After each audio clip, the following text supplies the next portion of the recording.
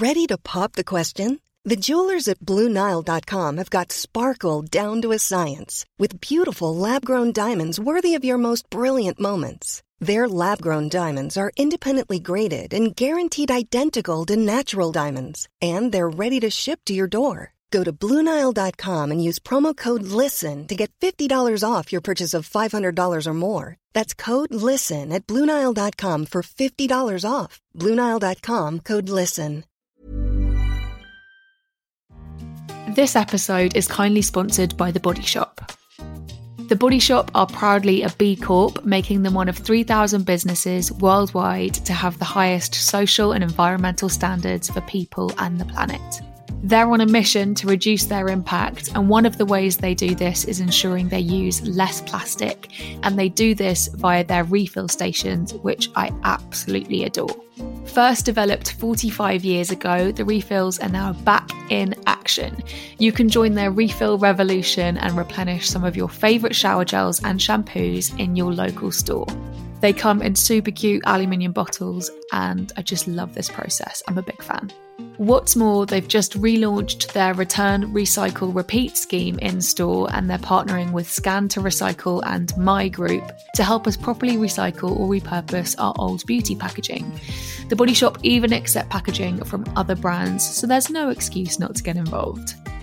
The Body Shop is a brand I've worked with for a long time, and recently they partnered with this week's podcast guest, Gina Martin, on their awesome self-love campaign. This aims to inspire people to start their self-love journey. If we want to make any positive impact in the world, we need to start with nourishing our own mental and physical needs, and this is a statement I wholly support. Check out their website, thebodyshop.com, for more info. Hello, welcome back to All the Small Things with me, Venetia Lamanna. If you're new here, you are so welcome. And if you're old here, thanks so much for coming back. It's wonderful to be back inside your ears, and I am really, really excited about today's episode. My guest today is someone I have been chatting to on and off for quite a while, and I've actually been trying to get her on the podcast for probably about 6 months, and she did not disappoint, honestly. I find her super inspiring. She is, of course, as you've seen in the title of the episode, Gina Martin. Gina is a Liverpool-born, London-based campaigner, speaker and writer, perhaps best known for founding and running the national campaign to make upskirting illegal and changing English and Welsh law by creating the Voyeurism Act. This campaign has made life so much safer for women and marginalised genders, and 3 other countries have since followed suit. She didn't stop there. In 2020, alongside Black plus-size model Naomi Nicholas-Williams and photographer Alex Cameron, Gina helped change Instagram's nudity policy, which previously censored larger Black women's bodies. Last year, Gina rejected an OBE. Now, for anyone who doesn't know, OBE stands for Order of the British Empire, and this is something that's awarded to people for their contributions to society. Now, due to the enduring violence and oppression of the British Empire, Gina rejected this award, writing on Twitter, "It would be deeply hypocritical of me to accept this honour while continuing to be vocal in my commitment to anti-racism and understanding the deep and unsettling race issues the British Empire has built into the foundation of our country and many others." Gina's first book, Be the Change, is a practical guide for activists starting out. If you're someone who wants to make a difference and really cares a lot about a specific issue that you don't think is being handled by the government or by the system well, this is a book for you. It can really, really help you figure out just how to get started, and I really, really enjoyed reading it. It is, of course, linked in the episode notes. Gina is also an ambassador for UN Women UK and advocates for regular people creating change in their communities with a specific focus on young people, as you'll hear more about in this episode. We also talk about Gina's campaigning, touching on the less glamorous side that doesn't make it into mainstream media, the lessons she's learned and the depths of what she's been through. I absolutely loved this conversation so much. I genuinely could have talked to Gina for another 3 hours. She is so interesting and so intelligent, and I really hope you love it. So here is Gina Martin on All the Small Things. Let us start the podcast as we always do. I'd love to hear a little bit about whether or not you have any kind of semblance of a morning routine, or if you have any rituals or habits you like to practice to kind of set yourself up for the day, or perhaps if things are fairly chaotic and change every day. They've always been chaotic and changed every day for me. Even when I had an office, when I was working in advertising before I started campaigning, and even when I was doing that, I didn't have a routine, and I had to go and leave the house and get to work at the same time every morning. I know a lot of people who find comfort in the kind of routine of their day, and it gives them a sense of control over their day and of themselves. I think that would be really good for me, but I've never been able to get that down. But about 4 months ago, we got a puppy called P, and it was like someone just dropped a firework into our lives. Like, she just changed everything, and she was so difficult to raise, and she is such a drivey, headstrong, stubborn, little gorgeous asshole. She's really forced me to have a bit of a routine. So now I've been getting up at 7:30 ever since I had her, because she won't sleep in, and taking her for a walk. And that's been probably really good for my head. So that's kind of where I'm at now. I despise it, I'll be honest. I can't stand getting up early, but I think it's good for me that I've got a bit more of a routine now with her. Little P is so cute. She's so cute. And what about, are you a caffeine person? Are you like, yes, you're a caffeine person. That's the one thing every morning that I do. We have a Smeg coffee machine, which when I bought it was like, oh, I've literally made it. Geordie was like, you changed the law last year. And I was like, yes, but it wasn't until this moment where I had a Smeg coffee machine where I felt like I'm the woman, you know, like I used to watch One Tree Hill and be like, I'll be like that. I'll wake up every morning and make myself a coffee at the breakfast island. Don't have an island. But I have a coffee machine, and every morning I make myself a coffee, and I'm like, I'm just the woman I'm meant to be. And then it all goes to shit about 20 minutes later. But during that moment, it's really ritualistic and nice to make it for myself and just stand there with the dog and have a coffee. I love to give my listeners a really good grounding of my guests. And I was wondering if we could wind back the clocks and hear a little bit about your life growing up in Liverpool, a bit about your family, and kind of some of your childhood memories. Yeah, so interesting fact. I didn't actually grow up in Liverpool, but everyone's a Scouser in my family. And I was born in Liverpool.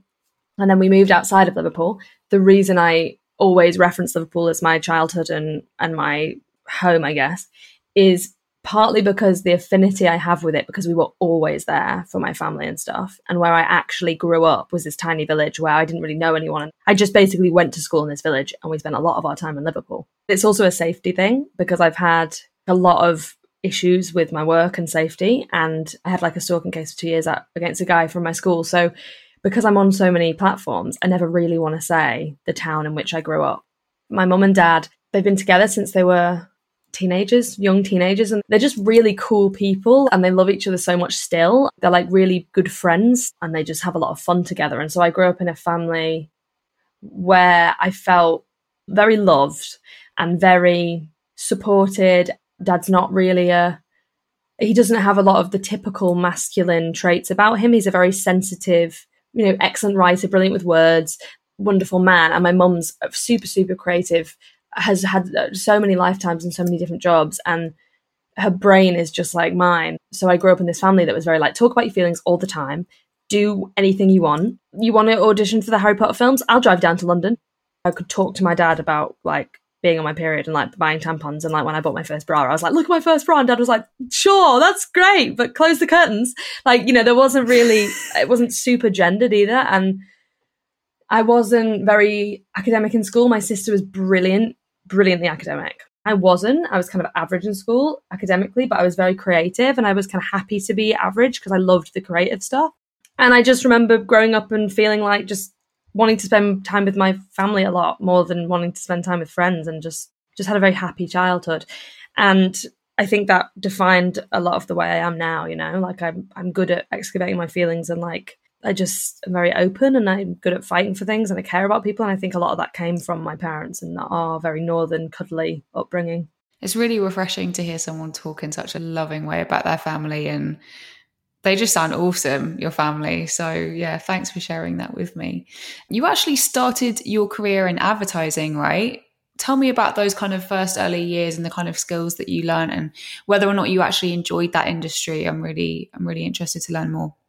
I did start it in advertising, and I studied fine art through school. Like I was always a painter and a drawer, and I spent most of my time in college in the art department, even though I was doing other courses. And then I went to an art school for a year and did like glassblowing and textiles, and I just wanted to be an artist, but I didn't think that I'd be able to do it and make money, which is weird considering that Dad's a drummer and he was like, do it. And I was like, no, Roy, you don't understand. You can't make a living that way. He's like, I'm literally a musician.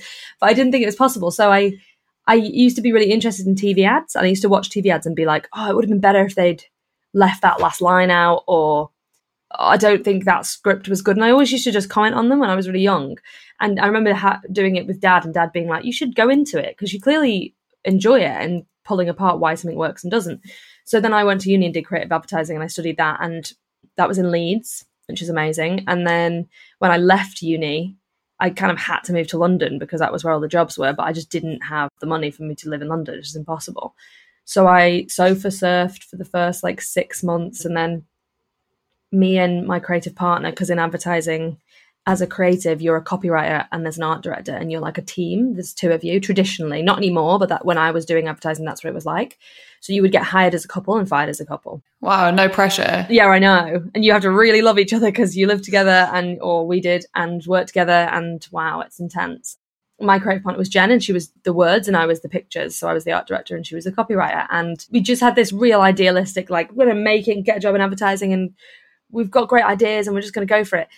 When I look back, I'm like, wow, because we sofa surfed, and then this old man we didn't know was like, do you want to come and live in my pub in the storeroom? Right? Yes. So if you can't see Venetia's face, but she's been like, are you going to be killed? That's the face she's using. Sounds so good. But he seemed really nice, and he basically gave us the storeroom of his pub for free, and we slept on a single camp bed in this wooden room with all these promotional, there was a massive Red Bull can and all these glasses for the bar. We were just in a storeroom, and we lived there for 6 months, and we interned at ad agencies for no money. And genuinely, we were just eating rice every night. And he didn't have a bathroom, so we had to get an easy gym membership for £20 a month just to use their showers. We became really close to Jerry, who took us in, and we found out that Jerry's been doing that for 15 years with people who need a space. He's just been giving that room to people forever. And there's all these people who would come into the pub who'd be like, oh, because of Jerry, I now have a life in London. He was the only one who allowed me to stay here, and I couldn't afford to be here. I ended up living there for 2 years with him, and he decorated the room for us as a surprise and got us separate beds. And I worked in advertising, and I worked as an art director. And then I went away for a year, took a year out with Geordie, and lived in Greece with Geordie because Geordie was working on boats in Greece. So I went to live with him for a year, and then I came back, and that's when the campaign started. And I did enjoy advertising, but there was definitely always a part of me that was I'm not doing something that speaks to my morals or my soul. I don't want to sell people cars. I don't want to sell people whiskey.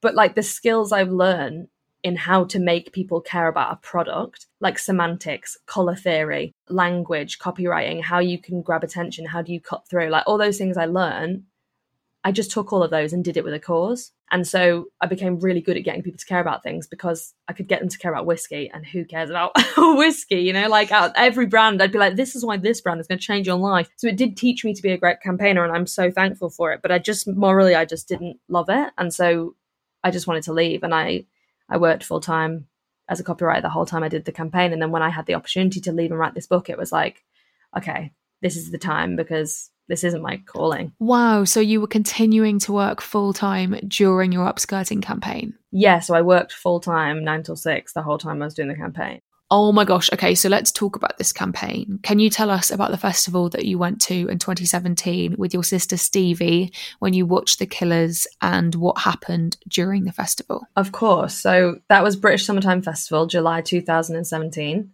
And I was 25, and I'd just come back from Greece, and I'd just got this new job working as a copywriter about 2 months before.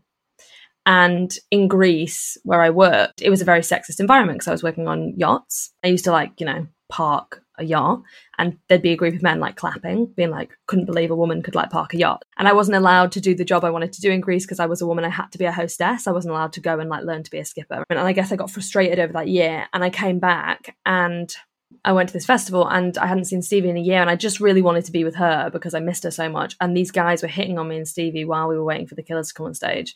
It was very obvious I wanted them to stop. I kind of said a few times, honestly, mate, can you just stop? I'm just trying to spend time with my sister. And it went on and on. And then this one guy started to get annoyed. He shouted something at me, and I cut back at him. And a couple of minutes later, I felt someone brush up against me, but I didn't think anything of it because I was in a crowd of 60,000 people. They all started laughing, and I could feel them laughing at me. And then there was one big blonde guy in front of me, and I looked around to see what he was doing, and he was on his phone, and he'd been sent this picture on WhatsApp, which was like a really well taken photo of someone's crotch. And I remember looking at it and being like, oh, that's me, because I knew what I was wearing. But I just remember the image, like it's burnt into my mind. It was such a stupid patriarchal pressuring things. Like I hadn't shaved and I was wearing a thong and my like underwear was slightly twisted and like all of these things that I was like ashamed of that were in the photo, even though they were just my body and I shouldn't be. And no one should have been able to see it anyway, right? And because I was so humiliated and ashamed by the photo, like I grabbed the phone and then he turned around and we got into like a bit of a scuffle. Like I slapped him and he was like shaking my shoulder trying to get me to drop the phone. So I ran with the phone and he chased me. And then I got a security guard and then the police came and they looked at the phone and they were like, we've looked at it. It's not a nice picture. It shows more than you'd want it to show.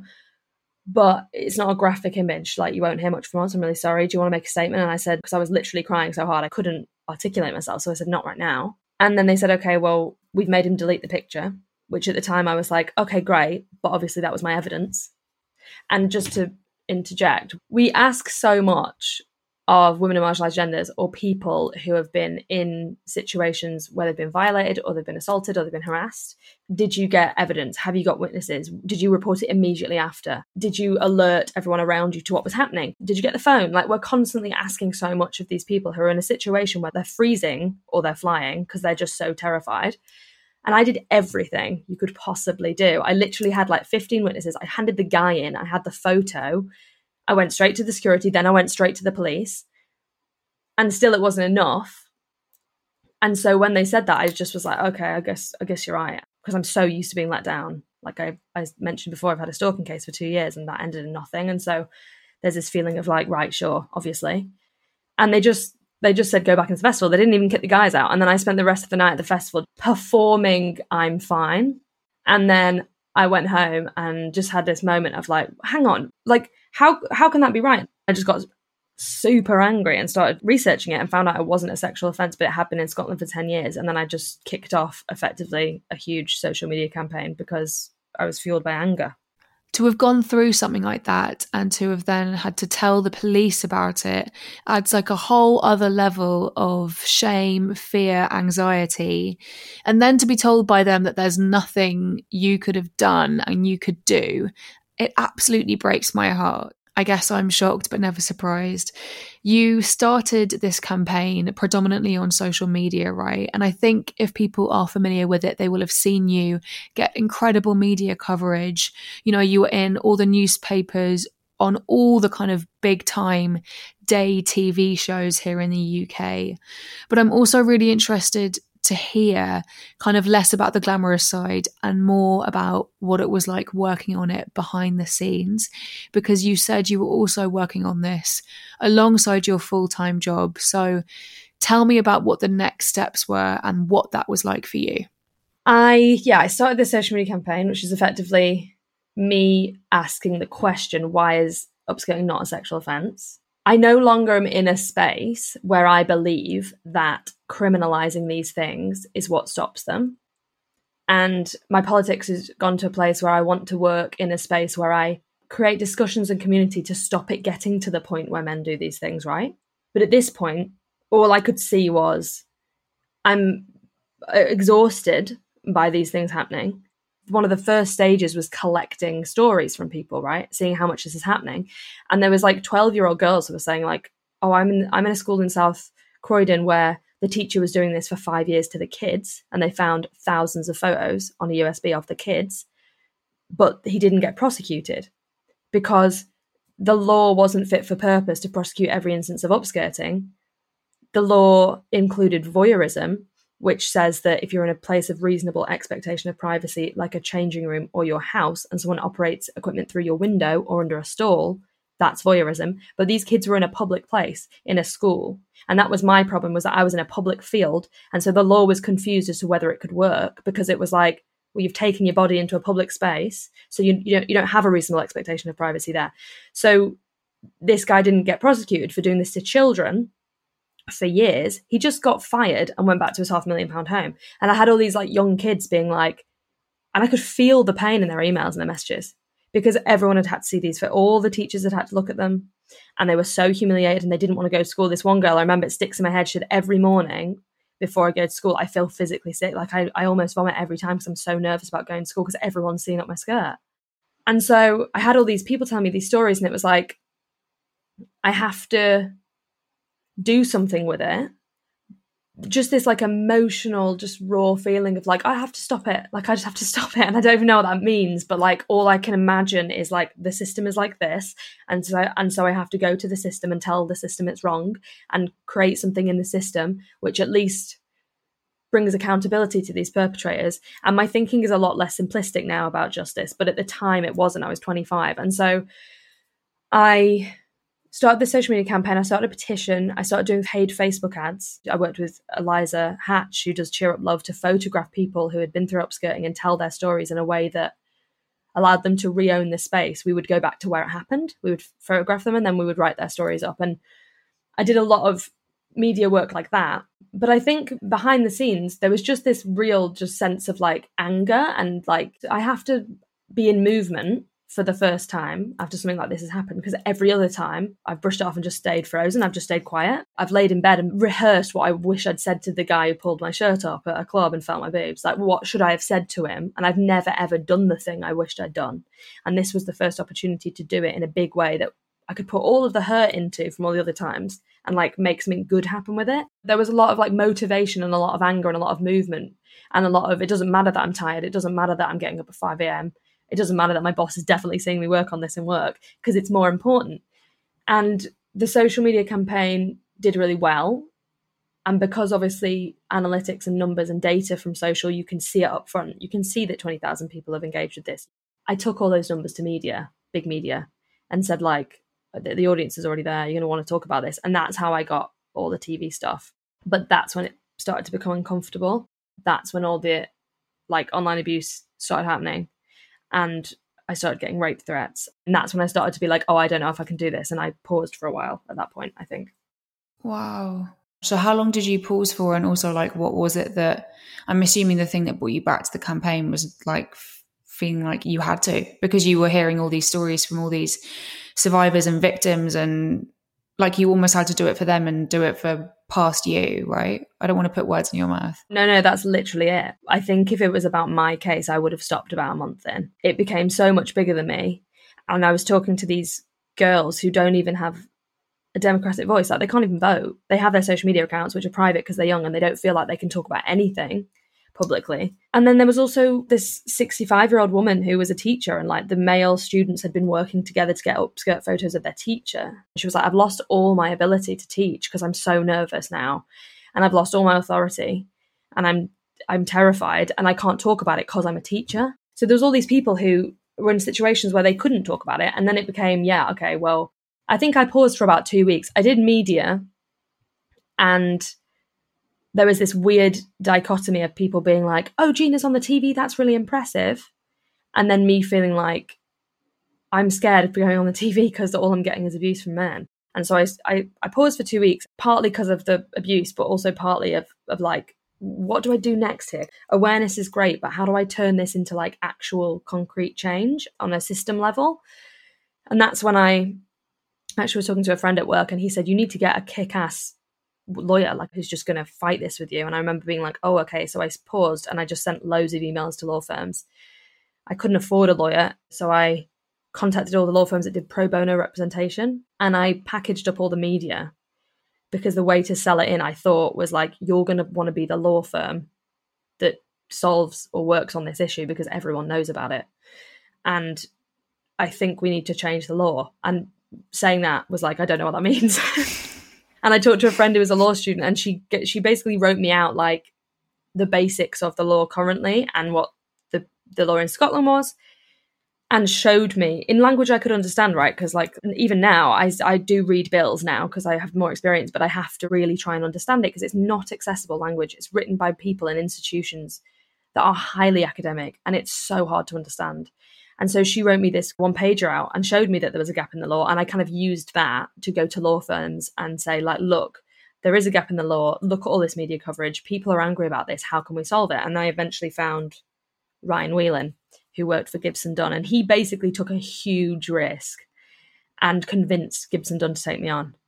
And then we started a political and legal campaign that would take the new legislation to Parliament and try and fight for 18 months to get MPs from every party to back it and eventually table a bill that would change the law. A couple of questions for you. Do you know why it was illegal in Scotland, but it wasn't illegal in England and Wales? Is there a reason for that? Did you ever find out why? There's a political trend in Scotland where Scotland tends to take on these more progressive, welfare-based policies earlier. I'm not sure exactly why, but I also know that upskirting is a massive problem in Scotland with men and kilts. Right. Oh, wow. So there was a cultural conversation happening in Scotland about, oh, what's under your kilt and all this stuff. And we know that cultural conversations lead to structural conversations, which then can lead to change. So I think that there was a bit of a faster timeline because of that in Scotland. And we also know that when men complain about something, things change a lot faster than when women complain about it. I was going to say.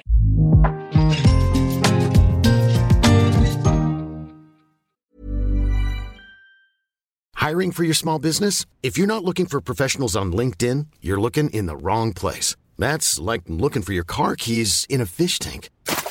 LinkedIn helps you hire professionals you can't find anywhere else, even those who aren't actively searching for a new job but might be open to the perfect role. In a given month, over 70% of LinkedIn users don't even visit other leading job sites. So start looking in the right place. With LinkedIn, you can hire professionals like a professional. Post your free job on linkedin.com/people today. Burrow's furniture is built for the way you live. From ensuring easy assembly and disassembly to honoring highly requested new colors for their award-winning seating, they always have their customers in mind. Their modular seating is made out of durable materials to last and grow with you. And with Burrow, you always get fast, free shipping. Get up to 60% off during Burrow's Memorial Day sale at burrow.com/ACAST. That's burrow.com/ACAST. burrow.com/ACAST.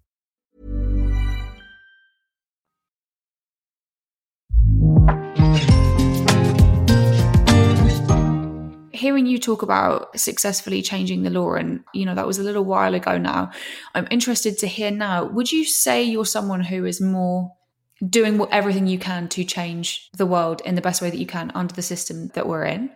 Or are you someone now who sees yourself as a bit more of a kind of abolitionist? Where are you at with politics in general, having had this experience of it now?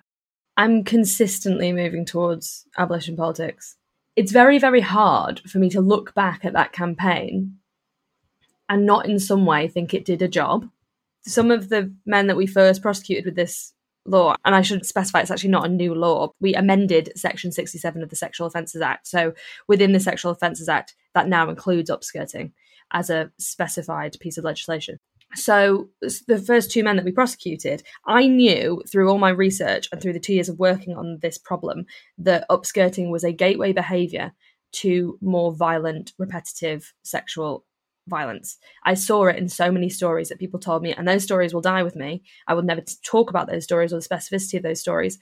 But we saw so much that men, and it is majority men who perpetrate this offence, they upskirt, but they're also doing all these other things. And that was reflected in the first two men who were prosecuted with the law were convicted paedophiles. The first man has been a repeat offender for decades. And the second man was seen upskirting someone in the supermarket, and they found 250,000 indecent images of children on his devices. So what the CPS has found is that this law is helping them catch violent offenders. So there's part of me that's like, I don't want there to be a prison system. I don't want the UK to have one of the most profitable prison systems in Europe. I don't think that criminalising people stops them doing it. We know that offenders repeat because there isn't a rehabilitation program that is changing offenders' minds, changing their belief system, challenging them in a way where they have the space to understand their behaviour and figure out how to be a different person or change their behaviour. That doesn't exist. So I now know, after researching and reading a lot of work from Angela Davis and a lot of other people, that that's not the best way to solve these problems, which is why I want the future of my work and my politics to be in working with young people to unpick all these problems and where they come from before they get to the point of offending. When I was 25, I didn't know that. And there was a period of time where I really struggled. I was so worried that the work I've done has really buoyed up carceral feminism. And carceral feminism is the idea that incarceration is the answer to all of our problems with sexual assault and stuff. That's where it ends. And I don't believe that. And I've been a great poster child for carceral feminism. And I really struggle with that fact because my politics has changed. But the reality is that I have another 40 years to do this work. And hopefully I can do 40 years of work that is going to help us prevent these things instead of just criminalize them. I am now moving towards a point where I don't believe in these systems anymore, and I don't believe that they're working. And my work going on will reflect that. I am so grateful that you shared that with us, because I think this is something that on varying layers, so many listeners, myself included, can relate to. And actually one of the things that I think I appreciate the most about your work is how honest you are about making mistakes, taking accountability for them, because that is how we progress collectively. And I don't think I could sleep at night if I wasn't honest about that stuff. Like, I think that's what the work is. The work is about honesty and humanity. So if I don't have those two things, I don't really know what I'm doing. I am really interested to talk a little bit more about social media, actually, and like how that comes into campaigning. Being so forward-facing during the upskirting campaign led you to receive a lot of awful, like you've described, online abuse. Yet you were kind of using the platforms that you've received that abuse from to get your campaign out. And then last year you worked on Naomi Nicholas Williams' campaign that changed Instagram's unfair nudity policy, which involved an algorithm that prejudiced against people with plus size bodies who have larger breasts, and particularly Black people. You changed that policy with Instagram. So you're also like working with those social media companies to make them better, basically. So let's talk a little bit about that campaign and your experience of social media in campaigning. I think at the beginning, I loved the social media aspect of the campaign with upskirting because I felt like I could really control it. I could drive it. I could put things out there, make things happen, and then see the result. I don't care what anyone says. I totally believe that social media democratizes activism. In the same way that housewives in America in the 60s were calling across states to organize the Jewish meat boycott, and they were able to talk to 5 people in an evening, we can now talk to 5,000 people in an evening. I really believe it's amazing. I do also believe in the difficulty in the conversation about performative activism. Like, I'm fully also behind that. But there's something really beautiful about using it correctly and responsibly, and using it as a tool for work that is happening outside of it. So Naomi's campaign was a really good example of that, because basically what happened is that we didn't know each other. And I saw this was happening to her. And Alex Cameron, who took the photo, had just DM'd me saying, can you help with this? Because we don't know what to do. Like, everything's being taken down and we can't get it kept up.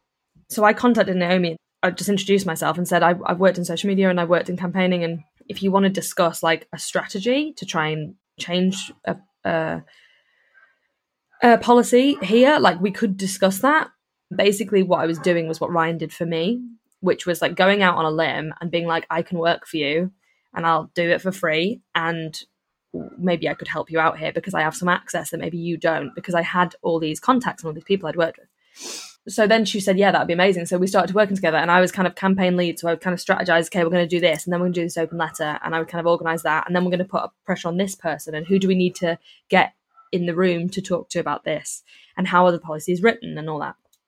So that was a really wonderful thing to work on, because it felt very full circle for me to be able to give my time and skills to someone else, because that's what Ryan did for me. And that's what people did for me during the campaign. So social media has played a really weird role. You know, at times it's been like the tool that helps me change the law. It's been the tool that connects me with people who understand what I've been through, like people who've been upskirted.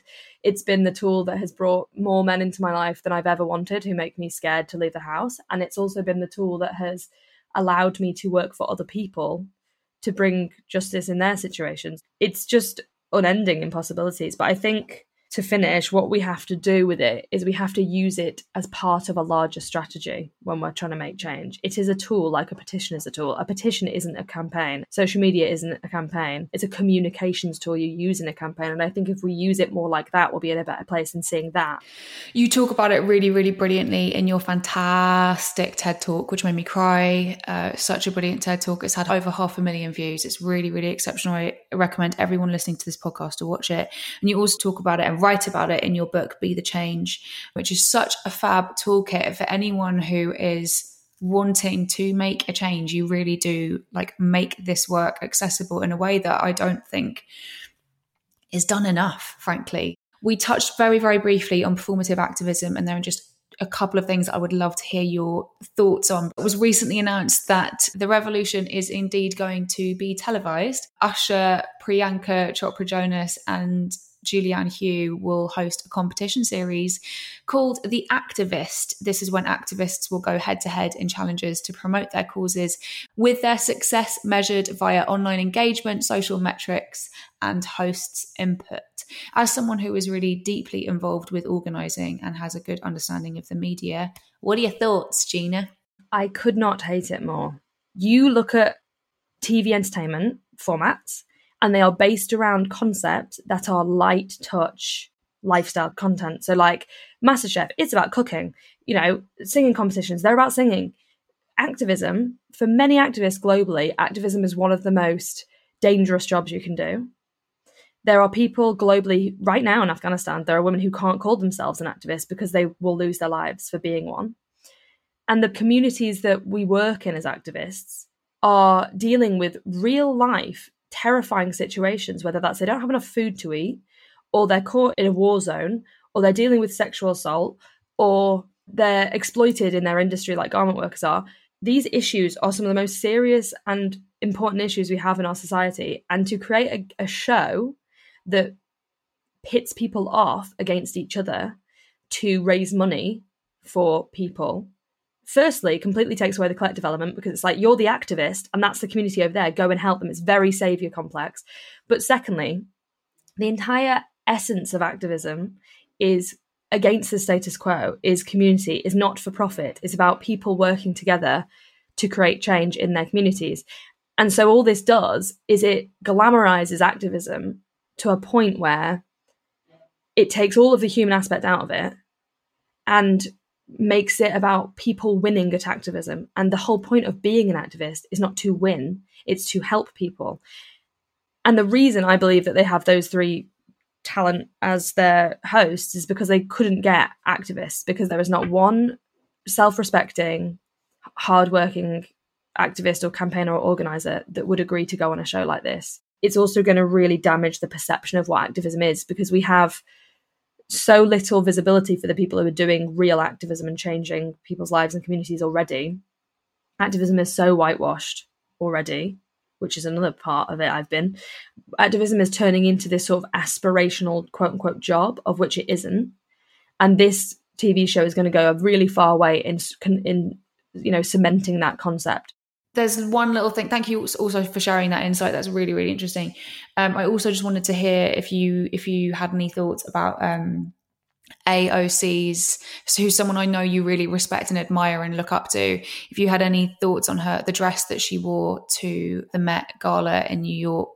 Yes, I think that's a pretty interesting one, isn't it? I genuinely believe AOC is someone who is trying to make a difference in the confines of very hostile political territory in American politics. Look, I would love that capitalism didn't exist and we could all just be like, I don't go to nice things and I don't engage in lovely things. But the reality is we live under the system we're living in. The Met Gala was in New York and she got invited. She didn't pay for a ticket. She loaned a dress from a black designer who is sustainable, is ethical, and platform that designer, and she used it to give a bit of a political slogan. Do we think that her dress is going to change everything? Obviously not, but it's just a bit of support for a bill that she is actively pushing through. I just think the woman's probably working incredibly hard and wanted a night out and thought she'd go to rich people's place, eat their food and tell them to be taxed. And I thought, well, good on you. I knew you'd have some fantastic thoughts. Gina, I feel like you're going to be up for a quick fire. I love a quick fire. I knew it. Okay, quick fire with Gina. Wake up early or have a lie-in? Have a lie-in. Lattes or flat whites? Flat whites. Pancakes or waffles?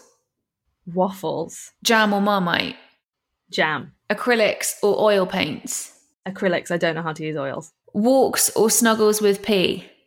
Walks, because I can't snuggle her because all she does is bite still. Twitter or Instagram? Just Instagram because I get less hate. Writing or speaking? Writing. Fiction or non-fiction? Non-fiction. Podcasts or Netflix? Podcasts. Sunrise or sunset? Sunset, 'cause I'm in bed. And finally, routine or spontaneity? Spontaneity. Final questions. What is your one non-negotiable daily self-care habit? Cuddling Geordie. Oh, very cute. What have you read, listened to, or watched recently that you'd love to recommend? Watched All In for Democracy with Stacey Abrams. Read Emma Dabiri, What White People Should Do Next. And finally, what is one thing you hope your future self will have achieved? Able to make enough money to have, you know, a life that is like a nice little flat and go out for dinner a couple of weeks, because my family have always been, you know, working class and struggling. So like have enough money to have a small, modest, but comfortable life, and have done that by sticking to my morals. I love that. Gina, I feel like I could have honestly talked to you for another 2 hours. Thank you so much for being so generous with your thoughts. I'm really, really grateful for you. Thank you for being here. Thank you for giving me the space to speak honestly on it. It's been lovely.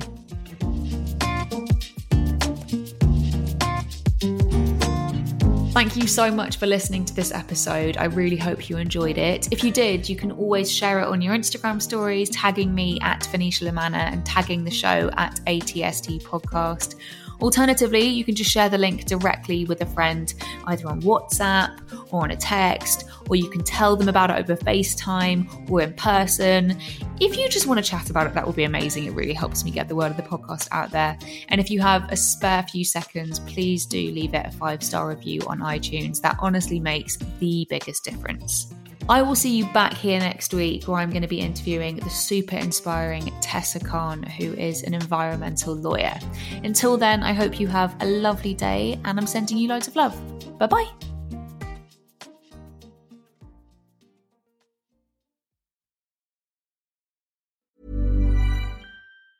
Mom deserves the best, and there's no better place to shop for Mother's Day than Whole Foods Market. They're your destination for unbeatable savings, from premium gifts to show-stopping flowers and irresistible desserts. Start by saving 33% with Prime on all body care and candles. Then get a 15-stem bunch of tulips for just $9.99 each with Prime. Round out Mom's menu with festive rosé, irresistible berry chantilly cake, and more special treats. Come celebrate Mother's Day at Whole Foods Market.